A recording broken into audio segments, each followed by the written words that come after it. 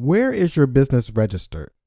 Have you ever had a dream that you were trying to reach? A lot of hard work, ironic, not a lot of sleep. But keep on climbing till you standing on that mountain peak. See, ain't no way that you can do that if you counting sheep. I remember praying for them better days.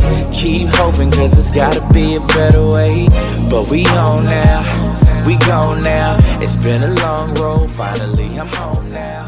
I don't know anyone who loves paperwork, but if you're going to look for investor funding, having your paperwork together to register your business and business name are really important.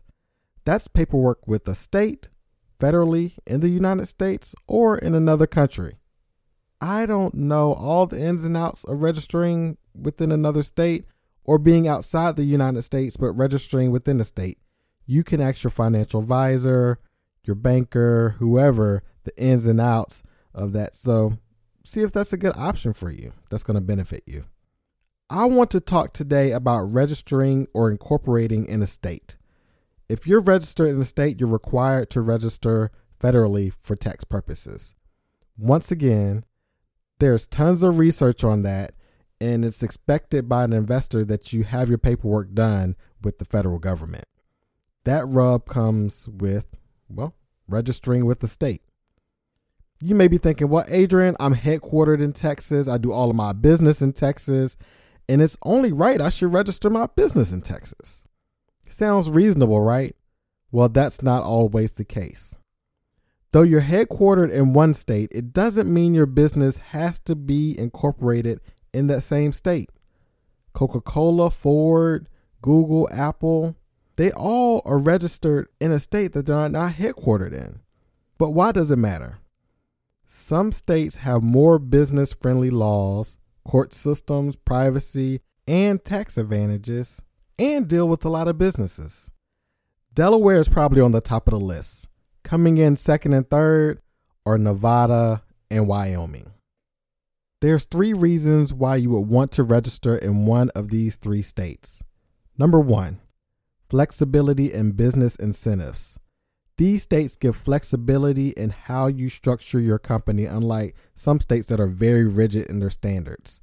There are also tax advantages that will help businesses, like not having to pay state income taxes or franchise taxes.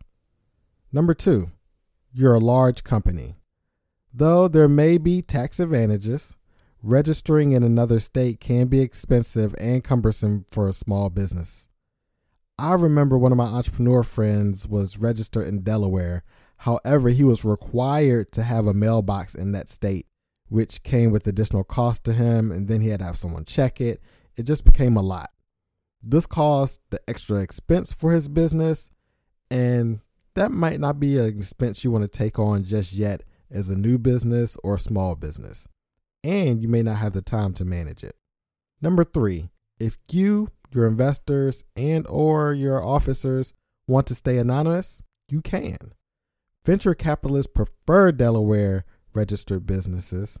If you're looking to go public and accept certain levels of funding, it may be a route you want to consider. Now, let's go back to this whole court thing, because I know that you're wondering, how are these states court friendly? Tech startups are famous for registering in Delaware because many times they know they're going to seek funding from the beginning. With all the changes in technology and the risk between fintechs and health techs and insurtechs, being registered with states like these help when it comes to working with court-friendly systems. Okay, what do I mean by that? Delaware has a court system specifically dedicated to business disputes. This gives the business an upper hand because the judge, who is making the ruling, has some business savvy and is usually well versed in business law. Additionally, the court is not swayed by politics, but decisions are made on true business rationale and the long history of business cases that they've developed for themselves over the years. Investors feel more at ease knowing that if the business they invest in is registered in a state like Delaware, they eliminate some risk. Startup investing is already risky, but when you have some assurance that risks are being mitigated, It's not only an advantage to the investor, but also the founder. Now, I'm not trying to sway you in any direction, but as a founder, you need to know some of the pros and cons of where to register, which state.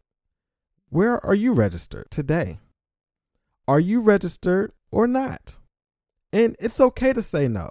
That's okay because it's not illegal to not be registered. I mean, as long as you're meeting the criteria for your taxes and whatever licensing you may or may not need, you don't have to be registered. Put it down in the chat. Are you registered in the state today? What state is that? Are you not registered? I'd like to know. Okay, you can take a deep breath now. I hope you feel a little bit better. Before I go, I would like to say one more thing. If you like what you're hearing, please leave a positive review. I have this big dream of growing a community and being able to connect good founders with good investors. And that would not be possible without your support of this podcast. That's all for today. I'm your host, Adrian T. Marable, and this is the After Pitch Podcast. Until next time, and remember, a big business starts small. Take this. I remember praying for them better days. Keep hoping cause it's gotta be a better way. But we on now, we gone now. It's been a long road, finally I'm home now. Days are long, nights are cold. Staying strong till it's time to go. All my dues have been paid for. Cause I know what I was made for. Made to be something greater, meant to be something more. Opportunities knocking, so gonna open the door. See now, everything in life is just a test. Fighting through all your failures cause you know it brings success. Yeah, it's gonna be hard to see it if you don't believe it. It's really hard to do it when